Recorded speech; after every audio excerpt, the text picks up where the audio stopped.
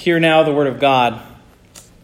So Paul, standing in the midst of the Areopagus, said, Men of Athens, I perceive that in every way you are very religious.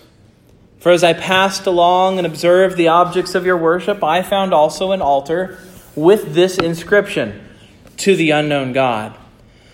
What therefore you worship as unknown, this I proclaim to you. The God who made the world and everything in it, being Lord of heaven and earth, does not live in temples made by man, nor is he served by human hands as though he needed anything, since he himself gives to all mankind life and breath and everything. And he made from one man every nation of mankind to live on all the face of the earth, having determined allotted periods and the boundaries of their dwelling place, that they should seek God and perhaps feel their way toward him and find him. Yet he is actually not far from each one of us. For in him we live and move and have our being, as even some of your own poets have said, for we are indeed his offspring. Being then God's offspring, we ought not to think that the divine being is like gold or silver or stone, an image formed by the art and imagination of man. The times of ignorance God overlooked, but now he commands all people everywhere to repent, because he has fixed a day on which he will judge the world in righteousness by a man whom he has appointed. And of this he has given assurance to all by raising him from the dead. Now when they heard of the resurrection of the dead, some mocked, but others say, We will hear you again about this. So Paul went out from their midst. But some men joined him and believed, among whom also were Dionysius the Areopagite, and a woman named Damaris, and others with them. Thus ends the reading of God's holy, inspired, and inerrant word. May he lay its eternal truths on our hearts this morning. Let's pray for him to do that. Almighty God of heaven and earth, you've shown yourself to us. You came to needy men and women, boys and girls, telling us the truth about yourself and about us. Would you show us that truth this morning, taking the blinders off, freeing us from our distractions, freeing us from self-righteousness. Fix our eyes on you and not on earthly concerns, not on our devices, not even on other plans that we have made for later today.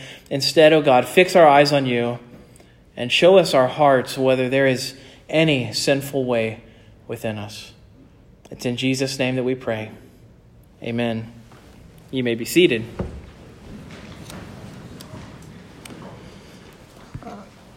Any time that you deal with error in some form, there is a negative side to it.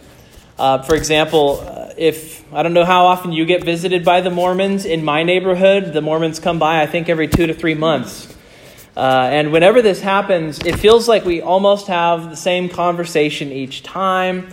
And it almost always comes down to the question of whether or not Joseph Smith was a true prophet of God or not. Now, there is a place where we do need to say the negative thing, the thing that says, no, he was not a prophet, he was a huckster, and he was a liar, and here's why, and maybe give your reasons. And maybe you wouldn't say huckster and liar because you're trying to be nice to the young men, but you need to say it one way or another, though. However, if all we ever do is talk to unbelievers about why they are wrong, we have not been faithful in what God has given us to do, because we need to set the truth before them. It isn't enough to just say, don't believe that.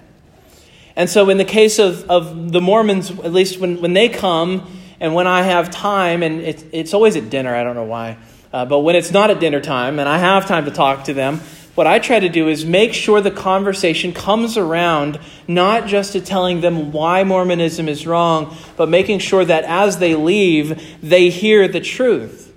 We need to do our best in the conversation to set Jesus Christ forth as the Savior and God of humanity. We need to make sure that when they leave, they know that there is no good work they can do. There is no ceremony they can participate in. There is nothing they can do to make themselves righteous in God's sight.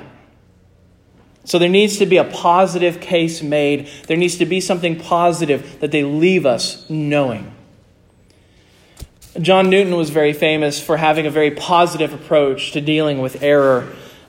We know him as the man who wrote Amazing Grace, but he was also very well known in England as a man who, it's not that he avoided controversy, but he certainly didn't pursue needless controversy. And someone once asked him, how do you deal with error? And this is what he said: my principal method of dealing with heresy is by establishing truth. My enemy may propose to fill a basket with tares. Now, if I can fill it first with wheat, I shall defy his attempts.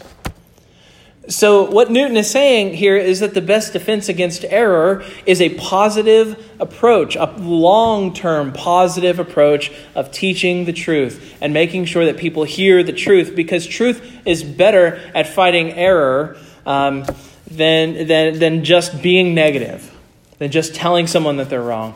And so anytime we want to evangelize someone or discuss the truths of Christianity with someone, we need something more to say than just, that's a heresy, or you're wrong, or you're going to hell, get out of here. That's not the full, faithful approach to evangelism. And if that's all we do, we will succeed in one half of it. We will succeed in making someone feel condemned, but we won't succeed in telling them the truth that they need so that they can be saved. And last week, we began to talk about how Paul engaged with the philosophers in Athens. And we observed that they had three things in common. They had a common impulse, they had a common creator, and they will have a common judgment. And last week, we looked at the first one. We looked at the common impulse of the people. And their common impulse was to worship. They were very religious people. They were instinctive worshipers, but they worshiped the wrong things. They worshiped idols. They worshiped created things instead of the God who made them. And so Paul did the negative work in the first point of saying, look, this is idolatry. You're right to want to worship, but not about the one that you're worshiping. And so this morning, we're going to look at the two remaining points where Paul positively sets the truth before the people. It's not enough for him to tell them what not to do. Don't worship idols. He still has to set before them this positive case of who God is and how they can be saved and how they can be righteous in his sight. Now, I said this last week. I want to repeat it.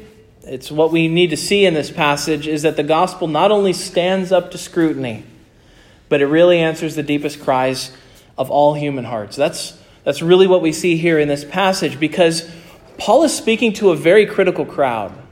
He's speaking to a group that is totally inclined to despise him and despise his message. But what they don't know is that the message he is giving them is the message they have been yearning for, and in their hearts they need more than anything else.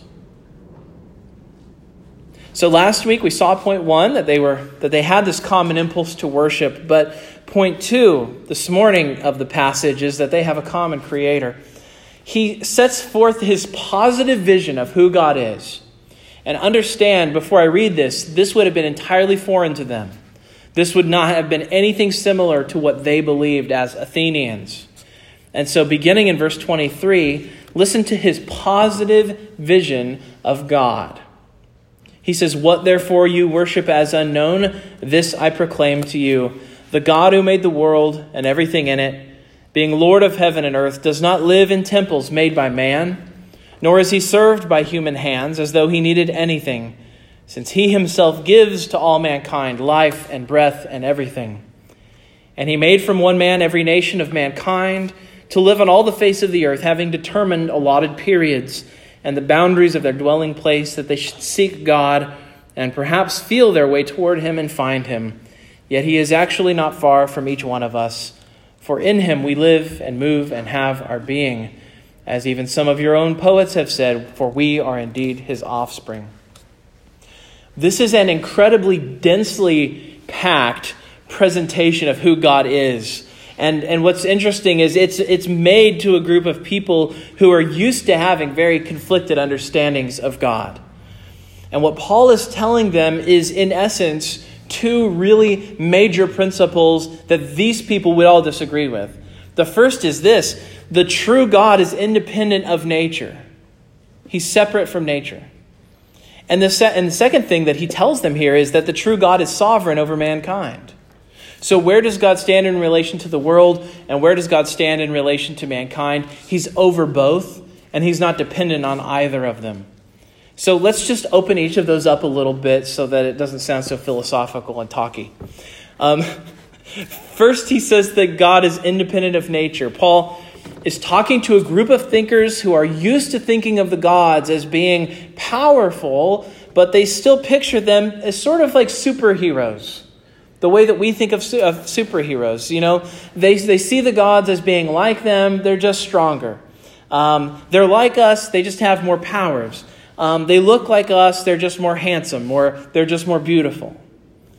And so just like superheroes, though, the Greeks, they saw their gods as constantly bickering and constantly fighting.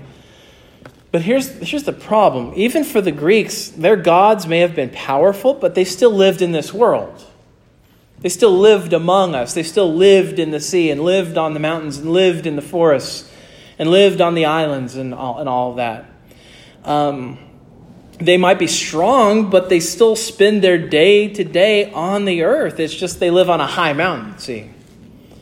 But Paul says something so different. He says, no. God doesn't need any of this at all. The true God made all of this. It came from him. And he doesn't depend on it in the least. Ultimately, there's nothing you can do for him that he can't do for himself. Ultimately, there's no place that you can make where he can live. All of this depends on him.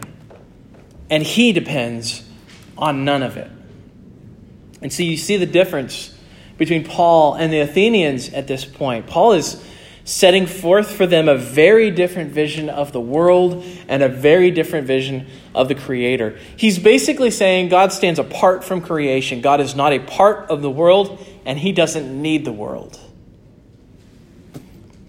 The other part of God's presentation is that not only is God sovereign over nature, but he's sovereign over mankind.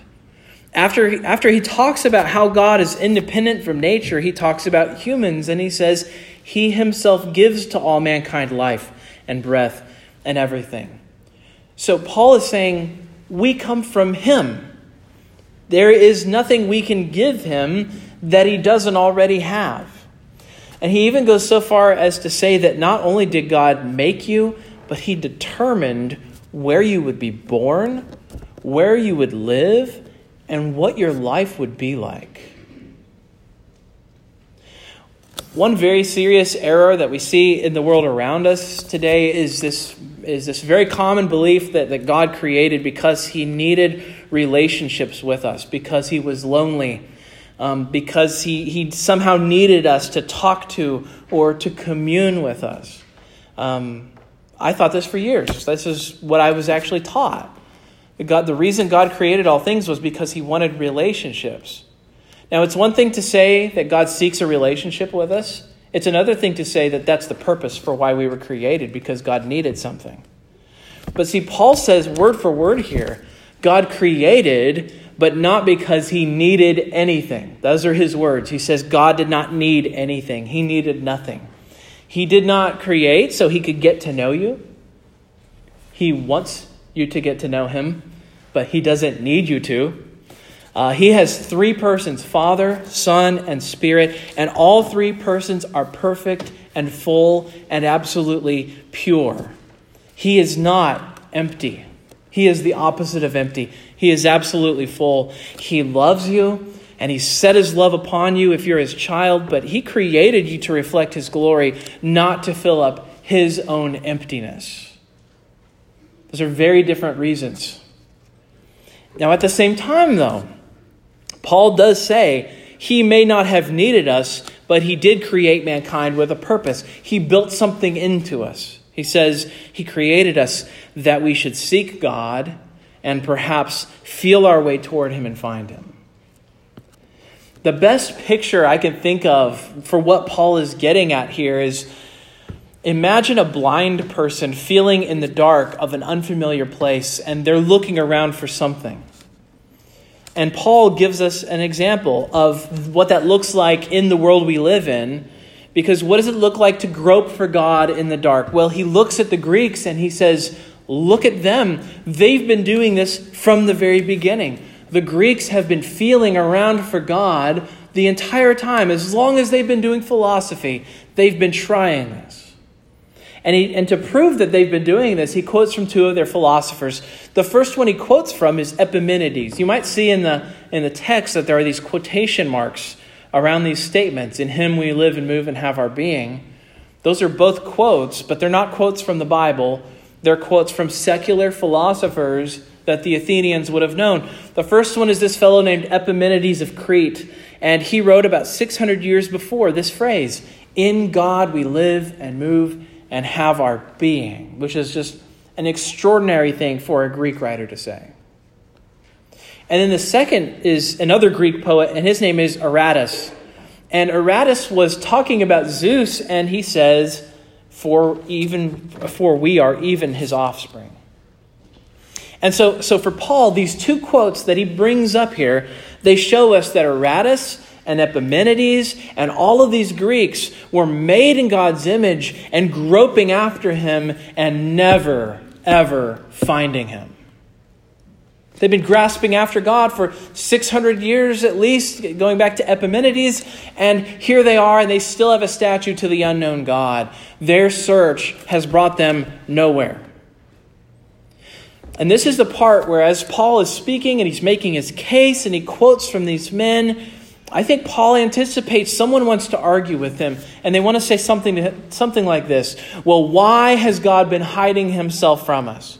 We've been looking for him in good faith, and we can't find him. But see, Paul keeps going, and he says, the fault's not with God, because, Paul says, he isn't far from us. He hasn't fled. In our groping, we should have found him. We should have found him by now. Because he's all around us, and he made us. We are without excuse. The heavens declare his glory. We know he's there. He's not silent. So the problem isn't that God has abandoned us or that he's far away. The problem is with us. The problem is sin. See, we're standing right there, and he's right there, but because of sin, we don't get it. Because we don't see him because of sin, he's right in front of us, but sin has blinded our eyes and dulled our sense of touch. Sin has made us not only blind to God, but it has stolen our sense of touch for God or taste for God or hearing for God. By nature, we want him in a sense, right? There's some emptiness here. There's that impulse to worship.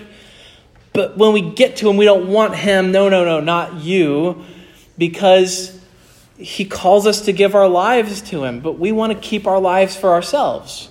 And so we find gods that don't ask anything of us, or at least that we think don't ask anything of us. We might see or hear or taste or smell something divine, but we go the wrong way with it. We say, I want to worship, but let me set my hope on this thing here, or this person who makes me happy, or this thing that I can control. See, the problem for us is not a problem of knowledge. There's a fancy word for that. It's epistemology. Our problem is not epistemology. Our problem is not that we don't know. The problem on our part is moral. That's Paul's whole argument at the beginning of the book of Romans. We know he's there. We know right from wrong. The heavens declare his glory. All of creation tells us that God is there, and we don't like it. We know there's a judge, but we don't like the judge. And so Paul's picture here is we're morally deficient, but we're made in his image. So we want him in a sense, and we hate him in a sense. We need him, but we find him repellent. You see this tug of war happening in the human heart here. And that's why Paul can say that God calls us to repent of not finding him, because it is our fault. In essence, Paul says these idols are evidence that you've known God. You've known him and known him, but you've refused to follow him. Paul has something in common with these philosophers that he's speaking to. Paul and the philosophers have a common creator. They have the same creator. The same creator who made the heavens and the earth, made all of us, saint and sinner alike. Third and finally, there is a common judgment. He begins by saying that before, God overlooked the ignorance of men. Like these philosophers standing around arguing on Mars Hill. They got away with it for hundreds of years. It's not as though they avoided judgment, but they avoided being confronted with the alternative. And now something's changed. Paul has appeared in this place, and he brings this message to them, and Mars Hill turns a corner. They are now without excuse because they have been presented with this message and with this warning. And the warning is the application. The application is one we've seen Paul give to other people before. It's not as though this is the first time he's called on his listeners to repent. And that is his application. He says, repent. Repent of your willful ignorance. Repent of ignoring God. Repent of following your own way and making up your own path. God overlooked it all before, but something has happened. His Son has been raised from the dead now. The resurrection has happened. The age to come has begun, and you can't ignore the truth anymore. Now, why repent? Right? Why not just keep living their own lives the way they want to live? Why not live life on their terms, the way they're used to? And the answer is simple. Word for word, Paul says, because he has fixed a day on which he will judge the world in righteousness by a man whom he has appointed. And of this he has given assurance to all by raising him from the dead. Now, the philosophers are listening, and they fixate on that very last thing, that thing about the resurrection. And they want to argue about the resurrection, but don't you miss Paul's argument. You should repent because God is going to judge how you used your life. He's going to look at whether you were perfectly righteous or whether you weren't perfectly righteous. He is going to judge you. He's going to put you under the microscope and look at your life and your history and the list of things that you've done. And then Paul says this. He says, we know the judgment that's coming is real because the judge is real. And we know the judge is real because he raised his Son up. So for him, the judgment is as certain as the resurrection. In a sense, these philosophers have something right when they want to fixate on the resurrection, because if people don't rise from the dead, then this judgment is nothing to be concerned about. Both of these groups do not believe in an afterlife that he's talking to. So for them, the resurrection makes Christianity implausible. It makes it hard to believe. They have a commitment to there being no afterlife. They have an intellectual commitment to there being no judgment coming. So here's the important thing. That belief they have about the resurrection, it's not in good faith. It's not honest or praiseworthy. In fact, they've been told the truth, and because they're blind, they reject the resurrection. They say, it's not possible. How do I know? Because I figured out an argument that I think makes it implausible. So they've set for themselves this standard that says resurrections don't happen, therefore Paul's message isn't true. And so what they do is they have this argument that they use as sort of a shield to hide behind, to avoid the truth of what Paul is saying. And so as long as our heart is committed to hiding from God, we can always keep coming up with reasons not to believe. We've got our idols to protect. Even if we don't believe, we are very religious. And as long as our heart is committed, we can always find perceived problems with Christianity to protect us from really being confronted. Because if we're confronted, we'll have to change. If we're confronted and we hear the truth and we see the truth for what it is, we have to give our idols up. But they're precious to us. See, the Greeks had been doing it for as long as they'd been doing philosophy. And they're doing it right now. They take this significant life-altering message and they intellectualize it. Come back, Paul. Let's argue about this some more later. They have more fight in them yet. And so as long as they treat this like it's an abstract discussion or a battle of ideas, they can make a game of it and they can hide behind it. And people do that all the time. But by God's grace, it gets through to some of them. See, some of them see that there are real eternal stakes here. Some of them see that with his application, Paul just took this out of the realm of debate and out of the realm of academics, and he brought it into real life. If I get these ideas wrong, I don't just lose an argument, I lose my soul. I can't hide behind these debates anymore.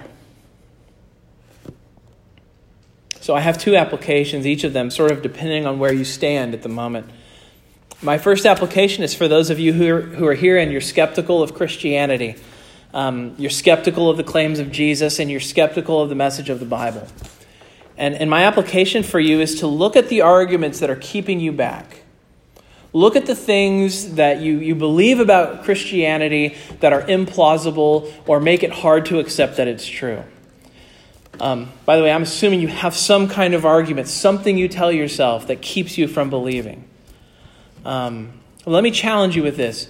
Examine the arguments that you have against Christianity and ask yourself this question: why do I find Christianity implausible?